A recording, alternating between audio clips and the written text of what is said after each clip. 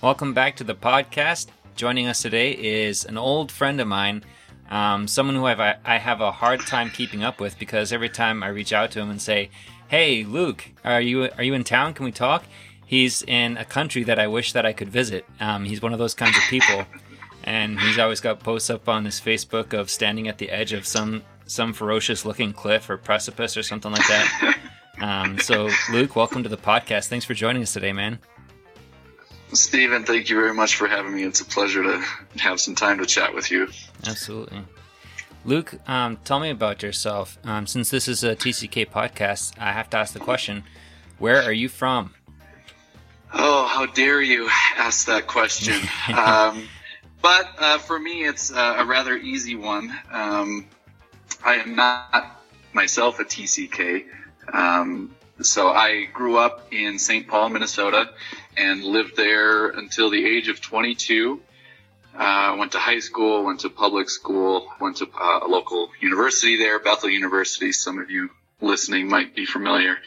And then after graduating, I packed up my bags and I moved to Manila, Philippines, where that's actually where you and I met, Stephen, as I'm sure you remember. That's right. And I went there to produce a promotional video because the teachers there raised support. And so we needed a way to kind of have them communicate with their supporters so that people could see what life was like as a teacher there at Faith Academy. So I went there for that reason and ended up staying for 2 years and asked to be the 8th grade Bible teacher. And I also taught middle school girls PE with your wife, Amy, which was a blast. That's right. Yeah. I definitely would not have survived without her. So yeah, that was and then that was a very life-changing event. After 2 years of teaching Bible, I realized how much I didn't know. And so the conviction set in that even though I was asked to stay at Faith Academy, it felt that I needed to go back to the States to study. And so I did. I went back to Minneapolis and studied at Bethlehem Seminary and got my Master's of Divinity and completed that about a year and a half ago.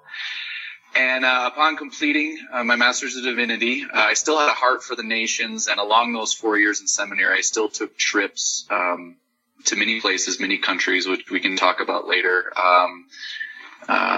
And so that just kept my heart focused on not staying or being complacent and staying in Minnesota, but being willing to follow the call wherever that might be in the world. And so immediately after seminary, I joined up with a friend of mine. He's from Columbia, but we studied together at seminary in Minneapolis. And he was planting a church in South Florida. And so I knew a little Spanish at the time, and he said, "We need a bilingual worship leader." And so I said, "Man, that sounds incredible. Let's do it." So I moved down there. After a couple months, we realized that everyone there was Spanish speaking, and so that was just the ministry that God had provided.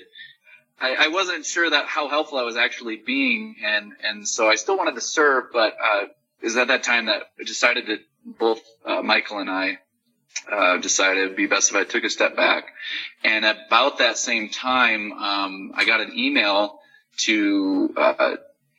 for an offer to teach at a school in Bolivia. And I was thinking, well, this would be a great way for me to learn fluent Spanish and to also get back to teaching in the classroom, which I just fell in love with in the Philippines. And now I had a chance to do it again.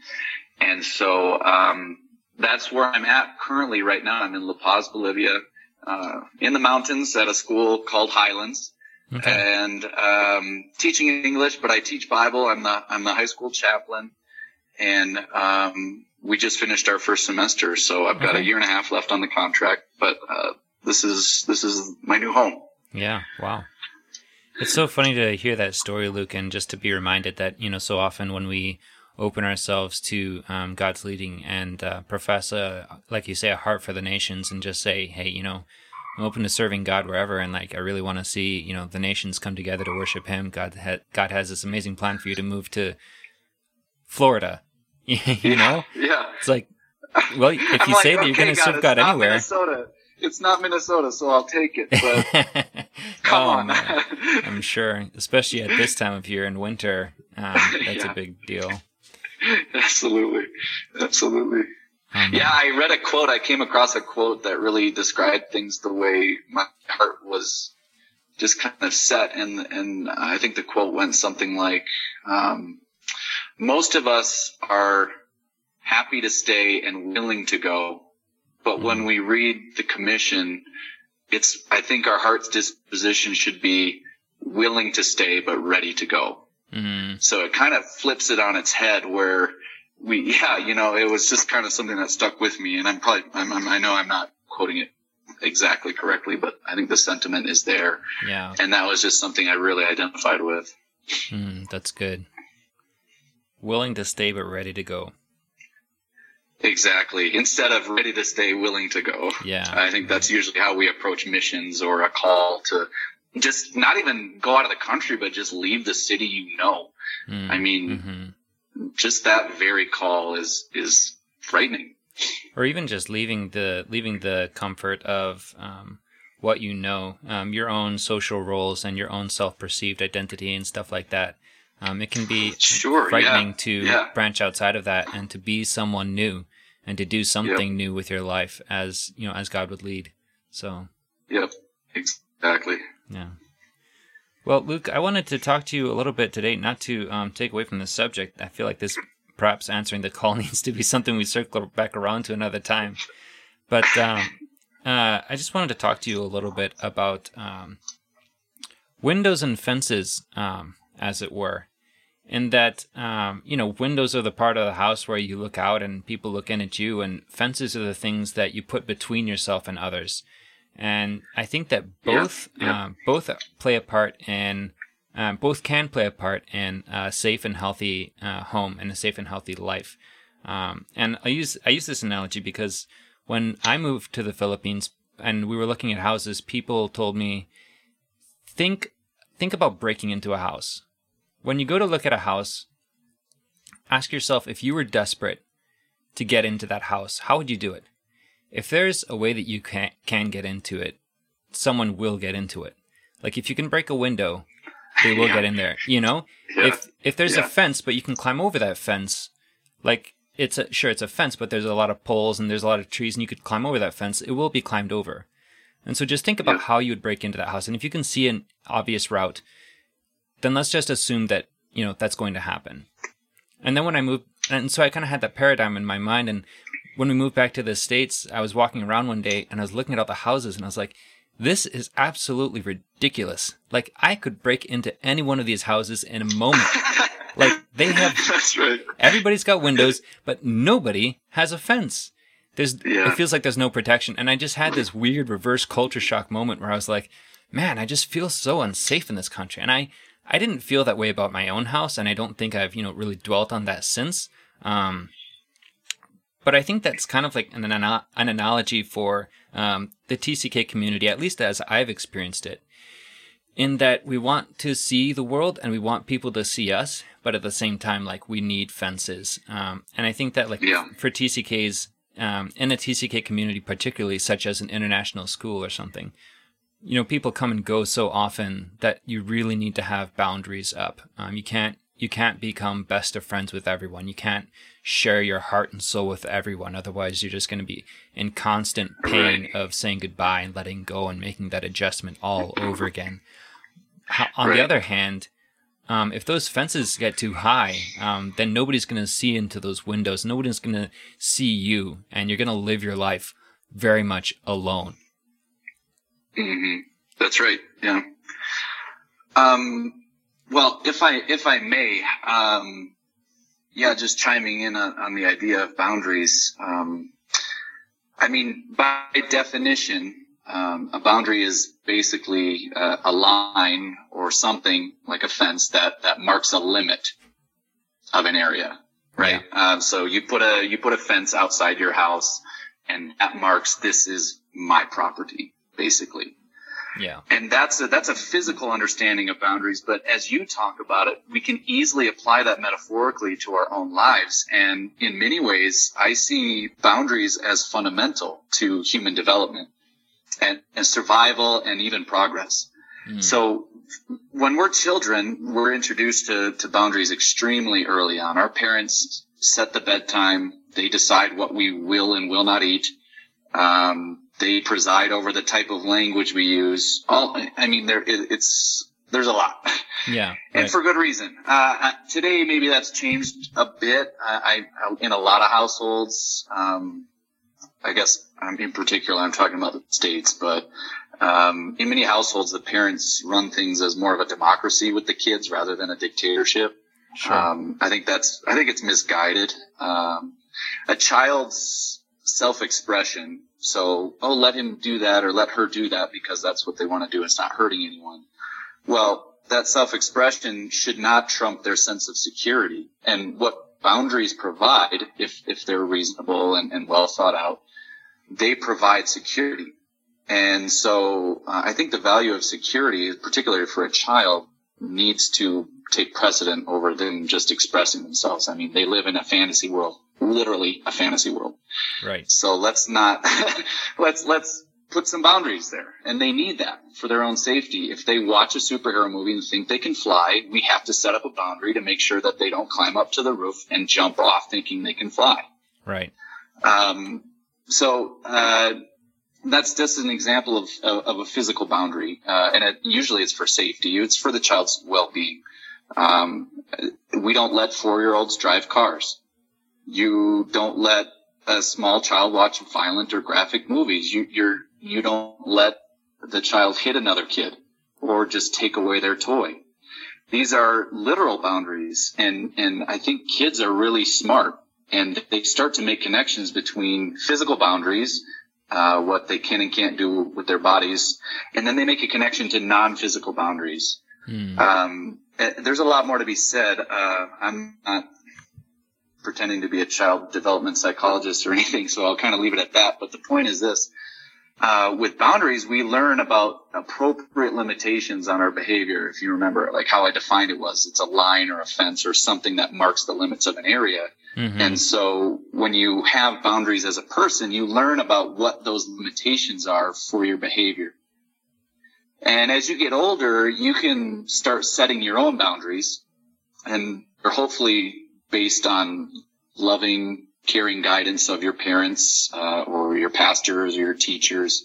Friends aren't so great at helping you set boundaries, but that might be a category there. But we learn that we have to respect other people's boundaries because we expect them to do the same for us. And the hard part is that no two cultures set the same boundaries. Particularly for TCKs, this is something that they realize, and it can be quite shocking, like you shared in your story, about the fences and climbing over and thieves and not feeling safe and that kind of thing. Well, it's that cultural tension. And not only that, it's not just cultures, but no two families set the same boundaries. Like, kids pick up on this so quickly. And I would love to hear your maybe you have a story or something about this, but has one of your kids ever said, how come so-and-so gets to do this and I don't? Or, but so-and-so, their parents let them do that. Like, they see that other families have different boundaries. Oh, absolutely. And especially in the past couple of years, we've, because of certain health issues that have been that have been pretty serious, that we've just kind of all got on a very strict diet. And we said, look, kids, there's some stuff that's just bad for you, and we're not going to let you eat that anymore. Refined sugar, while delightful, is actually pretty addictive and can mess with your life. And it's messed with, with mommy's body, and that, like, she's got all these problems. And so we're not going to eat that in our family anymore because it will make you sick. And they just clung on to, like, sugar makes you sick. And so they go out and, they're at church and people are handing out lollipops and they say, would you like one? They're like, no, sugar makes you sick. Like, why is everybody else eating that? Don't they know that it's going to make them sick too? This is ridiculous. Why are you passing out this poison? Exactly. they'll even say that they're like, we can't eat, and there's a list of we don't eat sugar, gluten, dairy, food dyes, or poison. And poison is it's actually on the list. I did not put it there, but they picked it up, and I just left it because it's cute, Yeah, I think it's a good point. Yeah. and that is such a good example of how kids see that, through their eyes. Like, you've given them rules and it's for their good and it's a boundary. But what they don't see yet, or maybe what your older ones, maybe he'll be the first to have this happen, but he's going to come across, another, family or culture or whatever, but probably family. He'll come across another family whose kid is allowed to eat the things that he's not. And he's going to have to reconcile, okay, this doesn't connect because my parents, who I love and I respect and they care for me, said this. But this kid is allowed to do this and he seems happy and healthy. So what happens now? And it's just that clash. And this is how he's going to grow and develop, and kind of, right now everything's black and white, but he's facing that sort of boundary limit right now, and he's testing it. And he's trying to understand how it works. And not only, so the hard part is to not only understand the reasons why he has these boundaries, but also to respect that other family's boundaries that they've set up. And when they don't align perfectly, because they never do. Right. How do you navigate your kid through that? And that's how we learn. Mm-hmm. So, but when he gets older, there's an even harder part. It's not right, like what he's going to come into contact with his other family's boundaries, or maybe other cultural boundaries, like a high contact culture versus a low contact culture. How do we say hello? That kind of stuff. Right. You can navigate that fairly easily. It might be uncomfortable, but you figure it out. But the harder part is that when you get older, you realize no two people have the same boundaries. Right. And so it's not a family. There's no more like, well, my dad said, or well, my mom said. It's not that anymore. It's, this is my boundary that I have set. And I think this is just what makes relationships messy. Once a young man or a young woman realizes this, they reach an impasse. And I think both the options that they have to pick are difficult. And I think we see this, with TCKs in high school, but particularly afterwards when they go to college. All right. So yeah, we have, TCKs have these boundaries that they've learned from their families, that they've learned from experience, perhaps that they've learned from outside factors such as, trusted church leaders and teachers and that kind of thing, like you mentioned. And then they grow in their own sense of boundaries and develop their own personal, unique sense of who they are and what they're going to do with their lives, and just creating the boundaries that they have for themselves. And then they get into college and beyond, and then they're kind of faced with this dilemma of... Well, the dilemma, I would say, is either you make yourself vulnerable and risk making a mess and embarrassing yourself, or you can avoid that all and just keep adding to your fence and turn it into a wall that nobody can climb over, because anyone that's trying to come in is an enemy. Mm-hmm. That's right. They're trying to take something from you. Right. When really they're just kind of like, oh, you're the new family. We brought you like a hot dish or whatever it is. If people know what hot dish is, that's a Minnesota thing to do when you have a new neighbor. You bring over some food that you cooked. Nice. But yeah, so I mean, it's a sign of friendship and all of those things. But if you built the wall and nobody can even see that you're home, like they're going to knock on the door maybe once, but if you don't let them in at that time, then you've lost that potential friendship or relationship. Right. Something that I faced when I was in high school and we were transitioning to living in America from living in Nigeria, I decided sort of arbitrarily that American culture is just by in general stupid, And it wasn't like a cognitive decision that I came to. It was more of an emotional statement that I was trying to make with my life. But like, I specifically targeted like sports.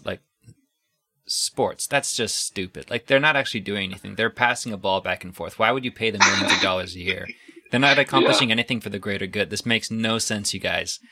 And then people would be like, hey, you should come over for the Super Bowl and watch a sport with us. And I'm like, what a ginormous waste of time. Why on God's green earth would I spend hours watching a television screen? Like, I'm not going to support the system, you know? And I had created a boundary there, whereas people really were offering me friendship, and I completely missed it. And I could have gone to the party, and, I would probably not have died. But I think that's kind of how I felt that dilemma of, well, I've got this boundary, but at the same time, I need authenticity, I need vulnerability, and I desperately need friendship. And that was something that came a little bit slower because I had to work on these boundaries and why they were there and how to take them down, you know. If I may, can I press in a little bit on some of the things that I hear you said?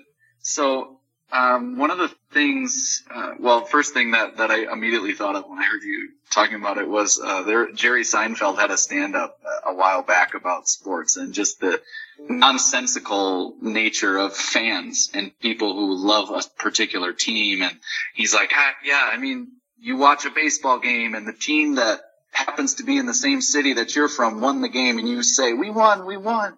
And Jerry's like, no, they won, you watched. Yep, exactly. And so that did kind of make me take a step back and be like, that's a really good point.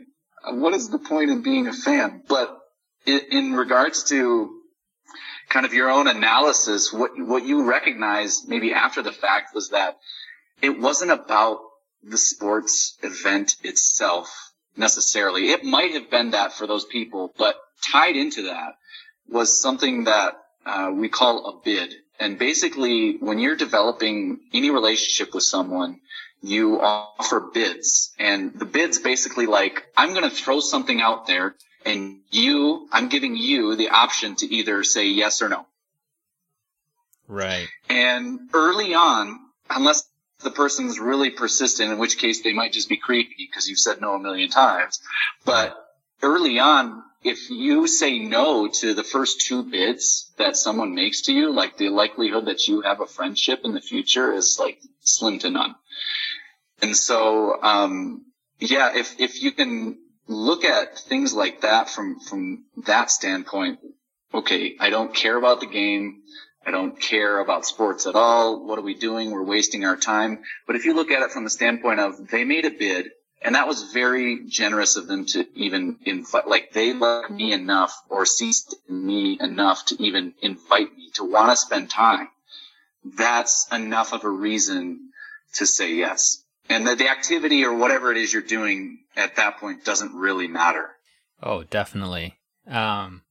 So I was going to this youth group, and I was having a really hard time just connecting with people, and I never really did make any deep friendships, despite my best efforts and despite, my trying to take those walls down. And I can think of one instance in particular where the guys were like, hey, let's go and, let's maybe stay after a youth group and play video games together. And I was like, sure, I'll play video games with you. And it was awkward and embarrassing and painful because I was terrible at video games. Yes, and I didn't know up from down in this video game. And so I was standing there and letting people shoot me basically the whole time. And trying to smile wow, I'm so glad that we get to spend time together. This is so meaningful. Thank you. That is so funny you say that, because I wanted to, my follow-up to that was, what are you really saying no to? It's not, maybe it is that you don't care about sports in that context or something like that. But what you just highlighted in that story was exactly what you might be afraid of. And it's a reason to say no that you don't actually have to share. Mm-hmm. In other words, you could hide behind the saying, I don't care about sports. But really what you're saying is, I have no interest in trying to learn about something that's important to you.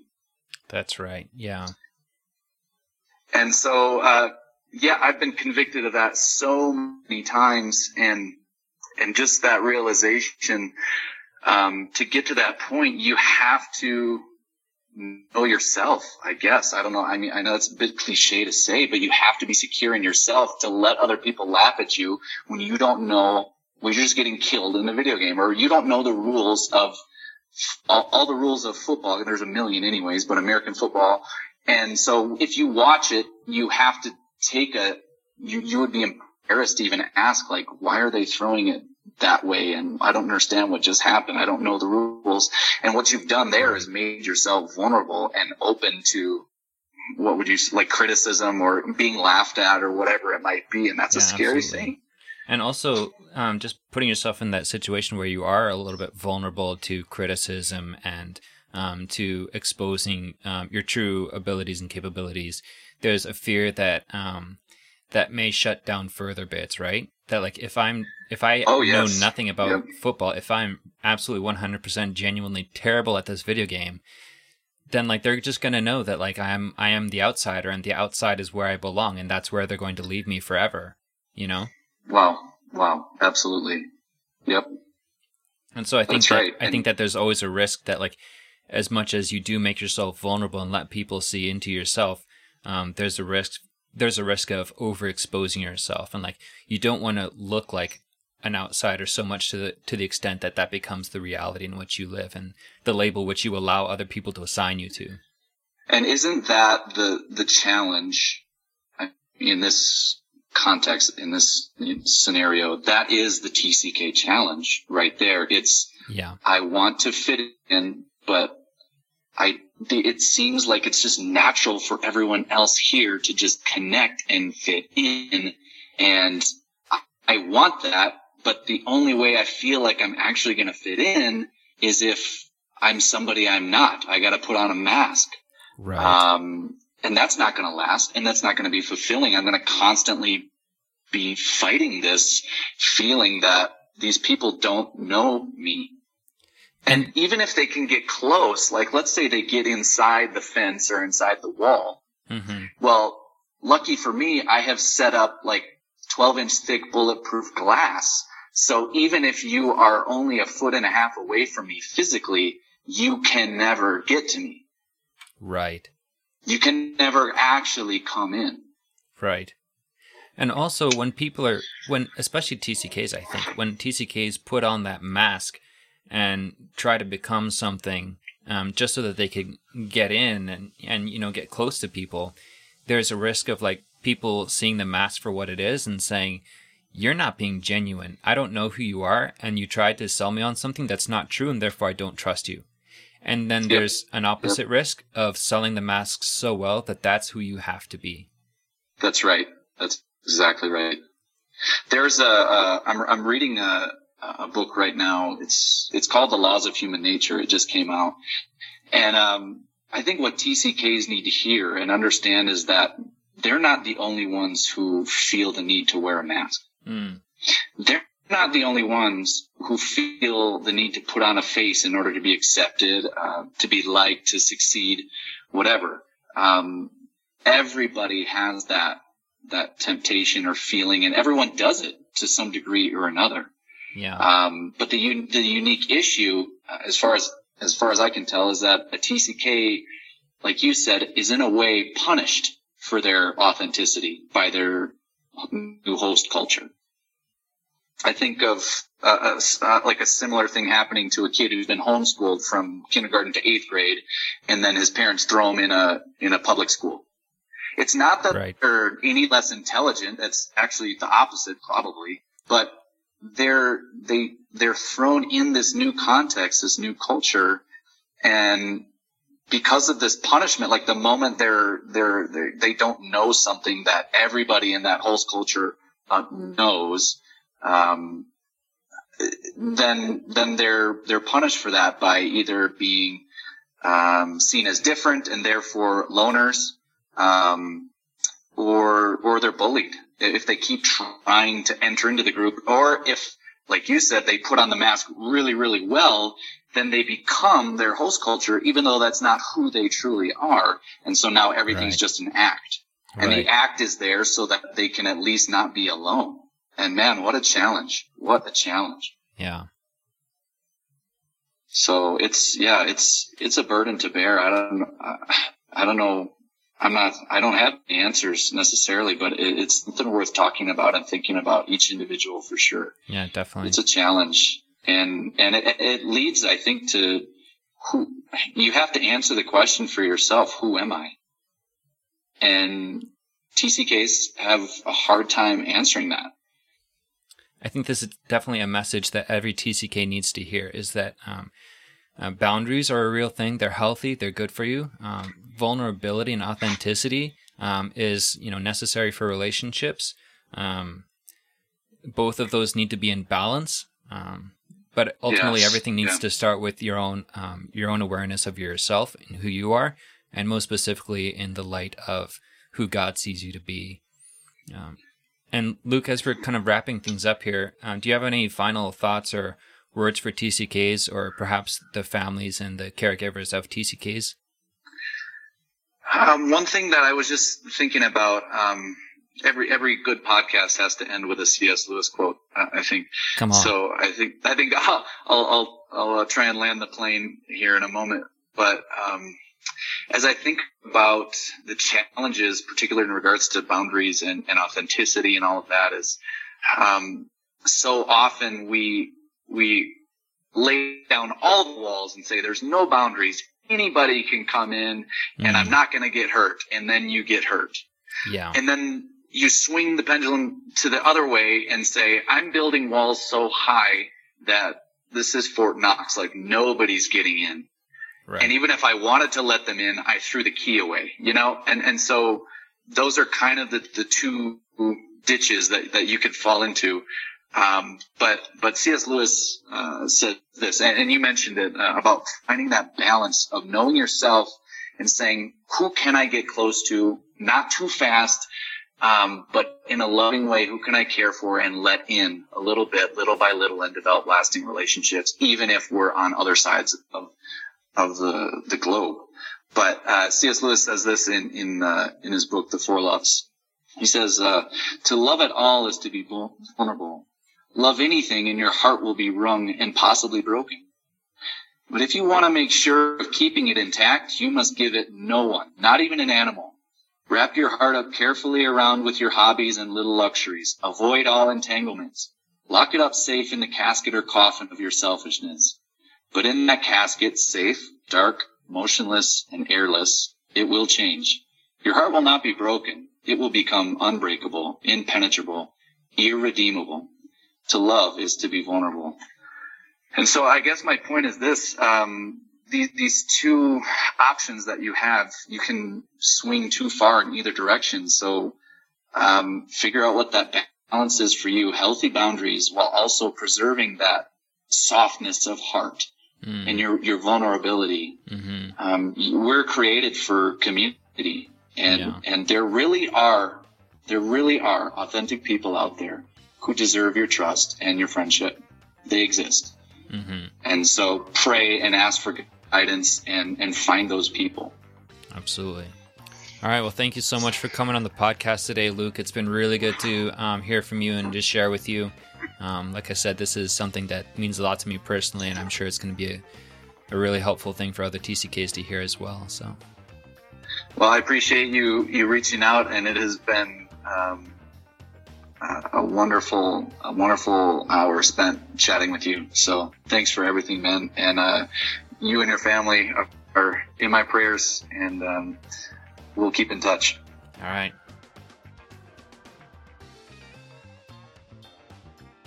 You have been listening to TCK Care, the podcast, with your host, Stephen Black, and today's guest, Luke Bostrom. I hope to see you again next week as we hear from another TCK right here in the Portland area, Gabe Myers. And yet again, like, subscribe, rate the show, stay connected as we hear weekly from TCKs and TCK Care experts. See you again next week. I'm out.